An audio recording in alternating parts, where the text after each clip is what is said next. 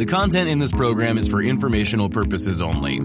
You should not construe any information or other material as investment, financial, tax, or other advice. The views expressed by the participants are solely their own. A participant may have taken or recommended any investment position discussed, but may close such position or alter its recommendation at any time without notice. Nothing contained in this program constitutes a solicitation, recommendation, endorsement, or offer to buy or sell any securities or other financial instruments in any jurisdiction. Please consult your own investment or financial advisor for advice related to all investment decisions. Don't forget to follow at Lead Lag Report on Twitter to join these conversations live, and check out the Lead Lag Report at www.leadlagreport.com. Use promo code podcast30 for 2 weeks free and 30% off to get access to award-winning research and anticipate stock market crashes, corrections, and bear markets. And now, on to our Lead Lag live discussion hosted by Michael Guyed.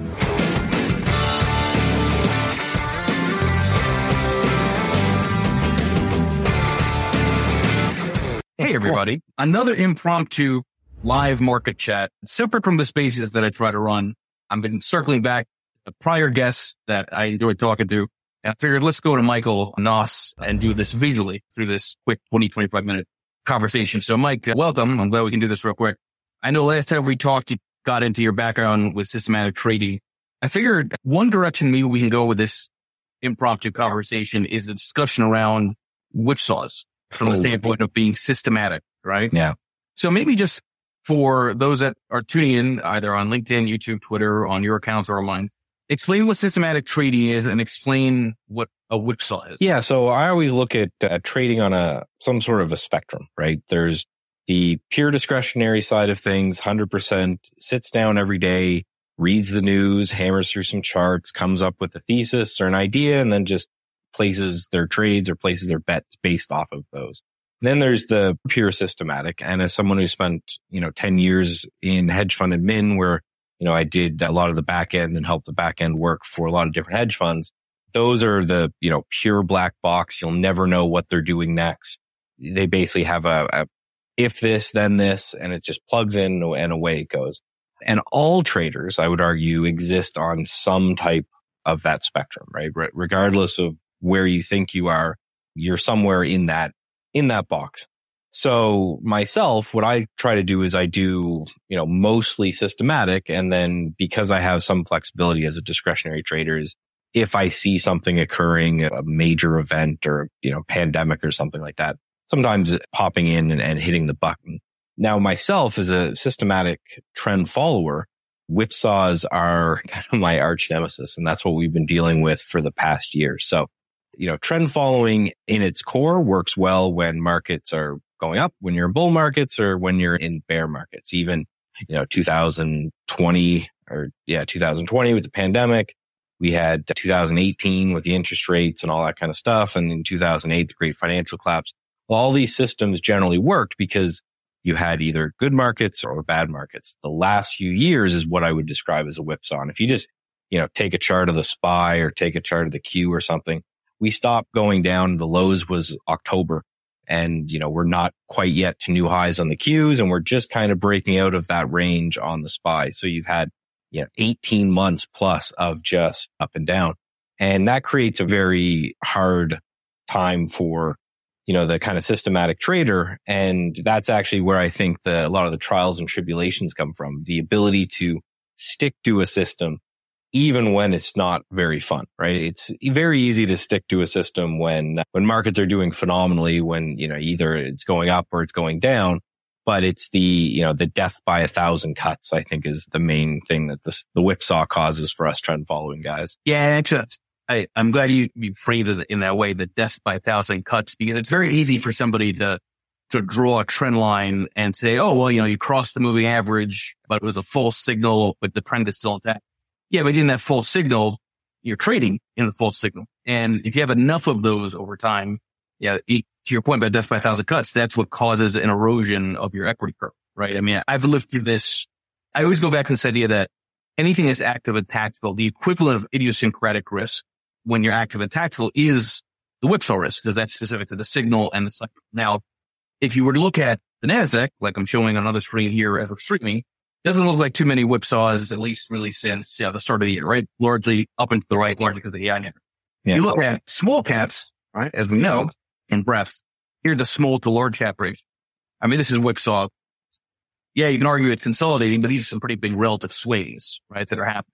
So when you're in these periods like this, if you're trying to play small caps, you see that there's upward potential because you're at the COVID crash level relative to large caps.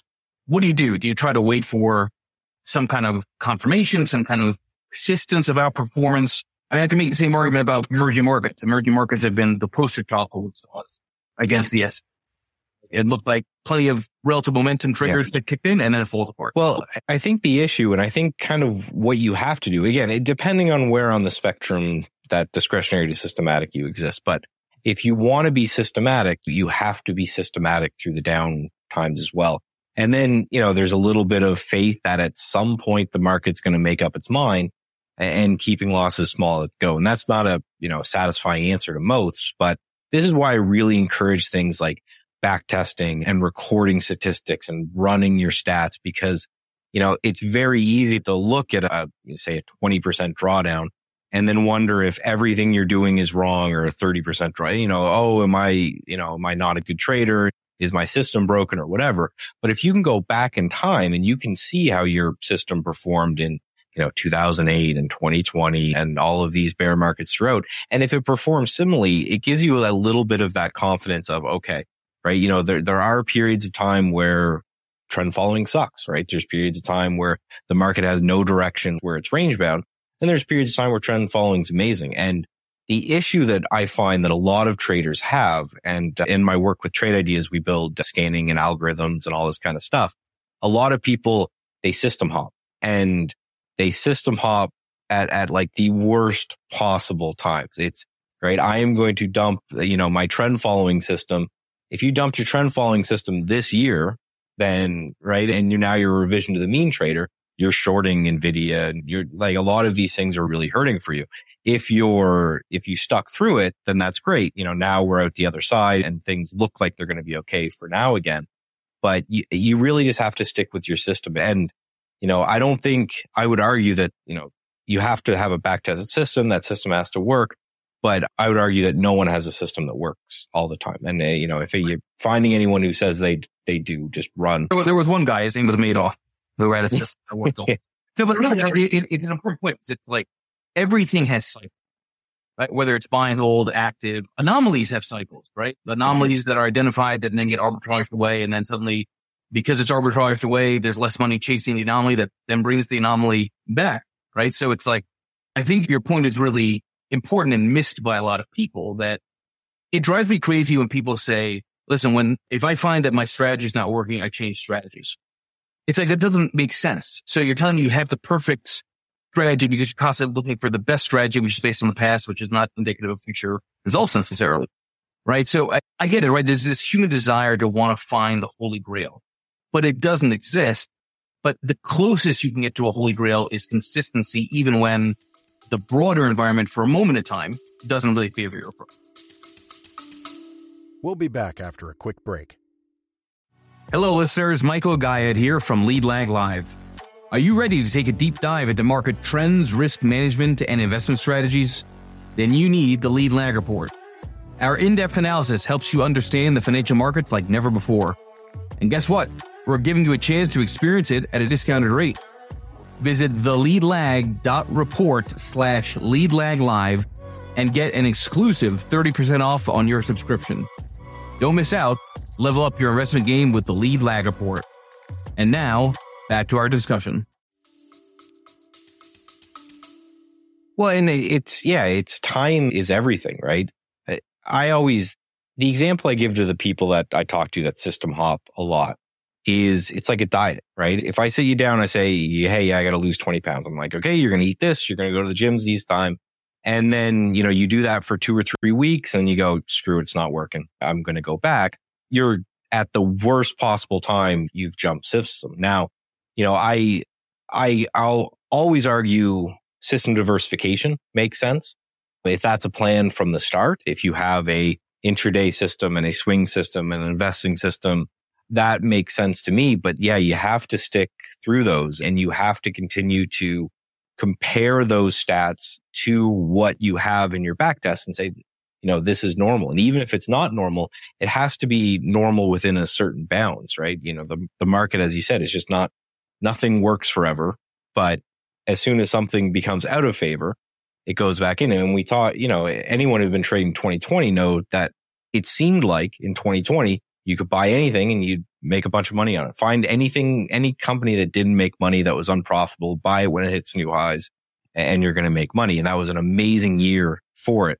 When, now we may be going into that again. It seems like you buy anything with AI in the ticker and, you buy it and you're going to make money. And eventually that's going to come crashing down. And as long as you have that ability to ride those trends when they exist and then, step to the side and do something else when they don't, that should be in your system. It just need to make sure that that exists and that you're there and you're ready and you got your capital good to go for the next bubble, if you want to call it, right? Because there will be something down the road, right?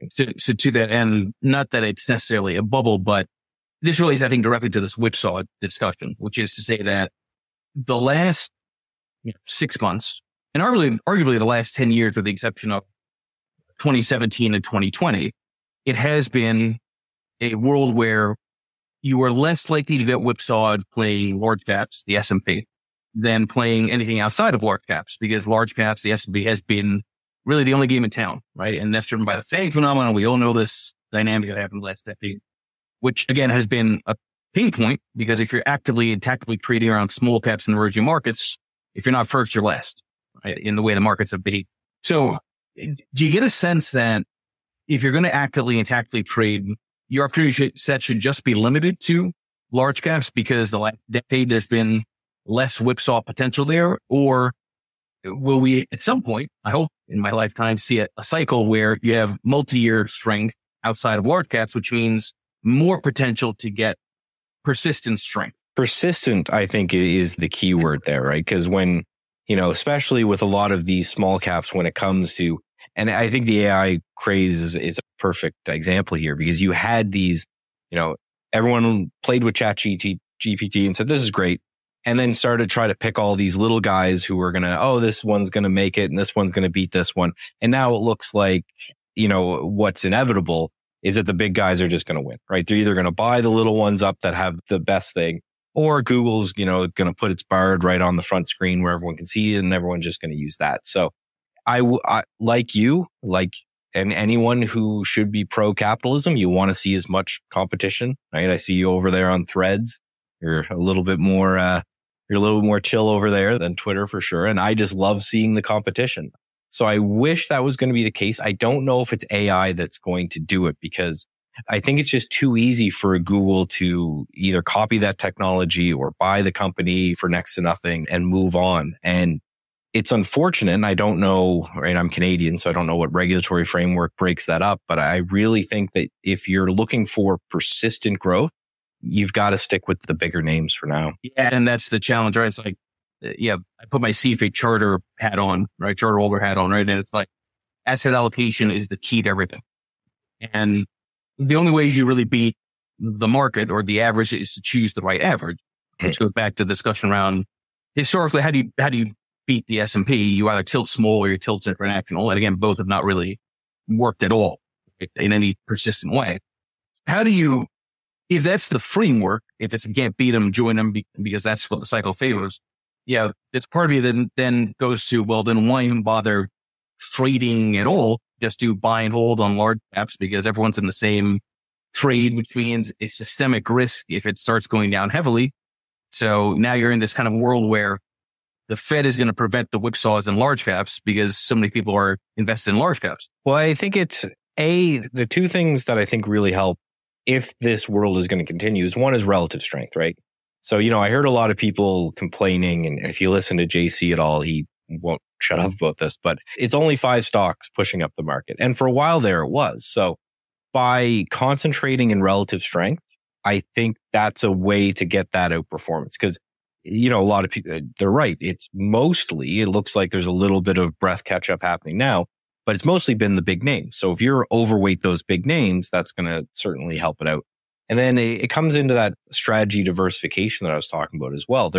Even though there's not sustained growth in some of these smaller names, if you lower your time horizon a little bit, you can get a little bit of alpha out of that as well. So I think the diversification there, but if you're just sticking with the big caps, I just think you need to look at the top quartile based off of, prior month's return or prior year's return or however it is relative to the S&P 500, however you gauge that relative strength. And you just have to go with that because, as we're seeing with a lot of these things, these trends can go way longer than most people would deem as this is rational, right? I don't think anyone's looking, I don't have a CFA hat, but if I did and I put it on and I looked at NVIDIA, there's no way this company's worth this, but it's just going to continue to go as long as this bubble continues to inflate.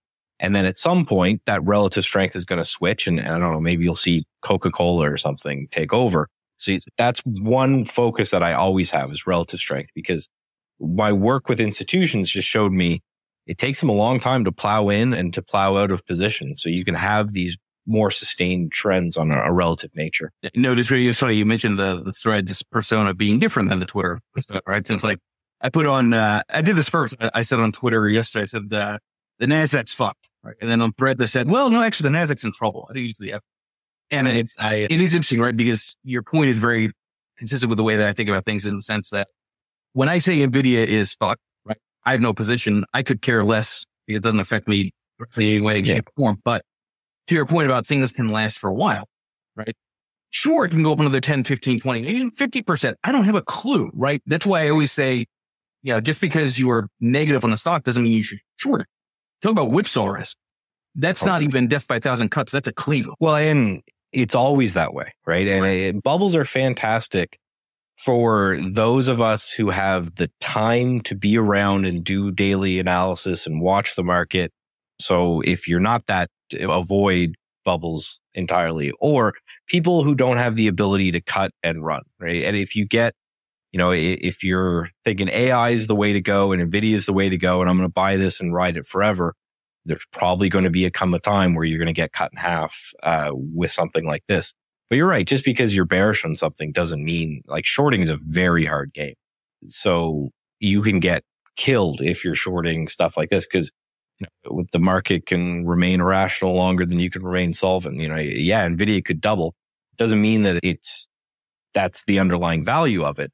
But again, that's why I think trends work is because there's always a mania one way or the other. Everything is always everyone, I would say, just sentiment checks on Twitter and this kind of stuff. I think everyone's a little bit too comfortable right now, but I don't know how long that comfort can kind of push us. And then if you go back to October, the world was ending, right? So everyone's too low when things are bad and they're too high when things are good. And it's our job as traders to ride that trend and then have an out and say, okay, people are getting a little bit too nuts now. It's time to take some of my chips off the table. Yeah, listen, about the overbought can stay overbought. I mean, people now it's just social media. They thought I was a perma bull October last year when I said the end of the world is the hand. That's why stocks are right at melt. And then they think I'm a perma bear because I'm saying, this is getting to be, frothing from a lot of different perspectives. And it's funny, I just want to sign up. I've actually been rolling the melt up this year because the reality is most things, there's been a lot of dispersion, right? With concentration of stocks and most of them participated in the pre-election year kind of roadmap. But it is just because everyone's optimistic and just because you may ultimately be right, being contrarian doesn't mean you can't play the long side. All that means is you have to be very quick if you're discretionary or very systematic, independent of what's going on with your views for what comes next, right? I think that's sort of where it's being missed. You don't have to be a perma bull or perma bear. You just have to identify that we're in an environment where there's a lot of people who are very optimistic, very bullish suddenly. The bears have basically died, right, in this move this year. But that doesn't mean that if you are bearish to be contrarian, should necessarily act on it right here, right now. Well, yeah, and so there's a couple things to touch on there. One is the overbought, oversold can remain. I wish, I have my CMT or the textbooks are up there. I wish that was just one book, was just these, because people get, I don't know if it's the YouTube videos or whatever, but they get, okay, so I buy when it's oversold and I sell when it's overbought. And as someone who runs the numbers and runs the back test, and that's what I do all day, it is complete and utter opposite, right? If you buy when things go, man, you can say we're lying. You can say bullshit. I know you want that's complete bullshit. Yeah, that's good. And then, the other thing was, I remember I've heard him on, I don't know if it was this or it was the Spaces you had with Jason Shapiro. And he's a really good example of this. I traveled to New York for a CMT thing recently, and I re-listened to his part of the Market Wizards, and he says the exact same thing, right? Just because everyone is, the boat, everyone's on one side of the boat, and I think it's going to tip over, doesn't mean I just take a bet right there. I have to wait for that systematic to kind of move over to the other side. And that's how a lot of my strategies will look at it as well. They'll look at that overbought that you talked about in different indicators. Say, okay, we're outside Bollinger Bands, the RSI overbought, all this kind of stuff. But then you need that trigger event. And for someone like Jason, I think it's when good news is reacted to poorly or bad news is reacted to well. It could, if you're more of a price action guy like me, it could just be, massive down day, engulfing candle, high volume, something like that. But yeah, because you got to take those death by 1,000 cuts, right? Because it sucks, but if you don't and you take the death by the one big cut, that's the one that you can never kind of come back from. Yeah, I'm actually I'm multitasking for Chad so I could show that to the point really quick on that idea that when price is no longer responding. I'm going to share my screen here, but I made this point on a CP Alpha the other day, but it's interesting to me that, so these are weekly bars on XLK divided by the tech ETF divided by the S&P 500. Yep. Despite all the news around AI, right? And, granted, it's more than just AI stocks at XLK as other non-AI plays, but the relative strength against the S&P, it goes sideways. So that may be the first sign that we'll see, right? Who knows? That momentum, using your point of relative strength, may actually be stopping, despite the news still being very optimistic on AI. Exactly. Interesting observation. Well, another thing to look at while you have that up is just RSP over the equal weight. So for those who don't know, RSP is just the same stocks in both RSP and the SPY. The RSP is just equal weight and the SPY is cap weighted. So it's basically saying when this is trending down, which you can see it was for, most of 2023, that plummet just means just what people are saying. It's only a couple stocks that are pushing the market up. Now that this is turning, maybe this is the early signs that, things are getting lifted up with it. Rotation would obviously be a good thing if you're bullish, because rotation's the lifeblood of a bull market. You can't have just one sector or a bunch of stocks hold the market up forever. At some point that gives way. So maybe things are starting to participate, but very early days on this. You can just see just on that weekly chart, just this week is the first time it's actually moving in the other direction. So that's not enough for me to say. It could be whipsaw too. They don't know. It could be this and it goes back down. Exactly. And so that's why I'd want to see a couple more weeks of, are we getting some other stuff? Now, some encouraging things is I think it was XLI Industrials. We had an all-time weekly breakout on that. That's good. So that's starting to outperform a little bit.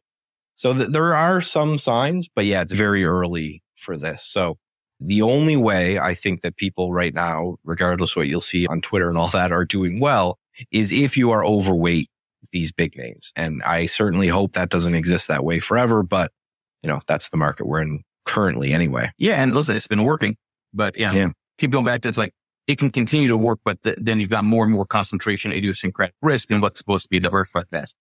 That's where it gets to be interesting. And that's where, to me, it gets scary because, I like to diversify mainly through strategies. I have a series of strategies I run, and I get very worried when all of those strategies seem to be consolidated in the same stocks, right? So say I have a long-term breakout strategy and a short-term breakout strategy and then like a swing breakout strategy.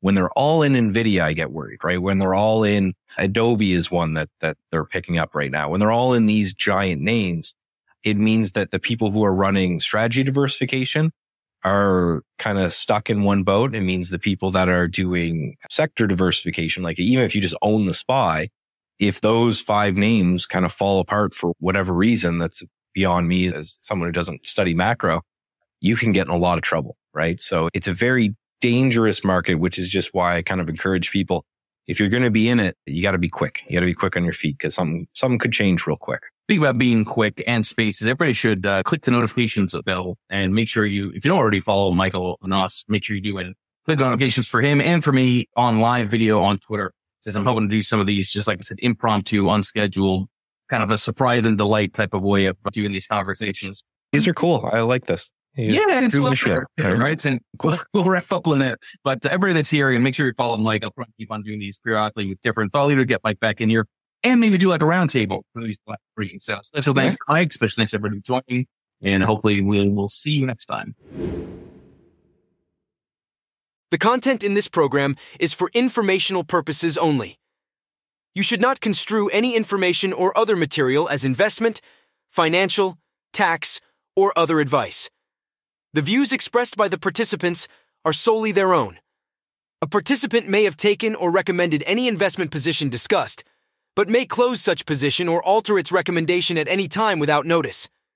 Nothing contained in this program constitutes a solicitation, recommendation, endorsement, or offer to buy or sell any securities or other financial instruments in any jurisdiction. Please consult your own investment or financial advisor for advice related to all investment decisions. Don't forget to follow at Lead Lag Report on X, Instagram, Threads, and YouTube, and check out the Lead Lag Report at www.leadlagreport.com. Use promo code podcast30 for 2 weeks free and 30% off to get access to award-winning research and anticipate stock market crashes, corrections, and bear markets.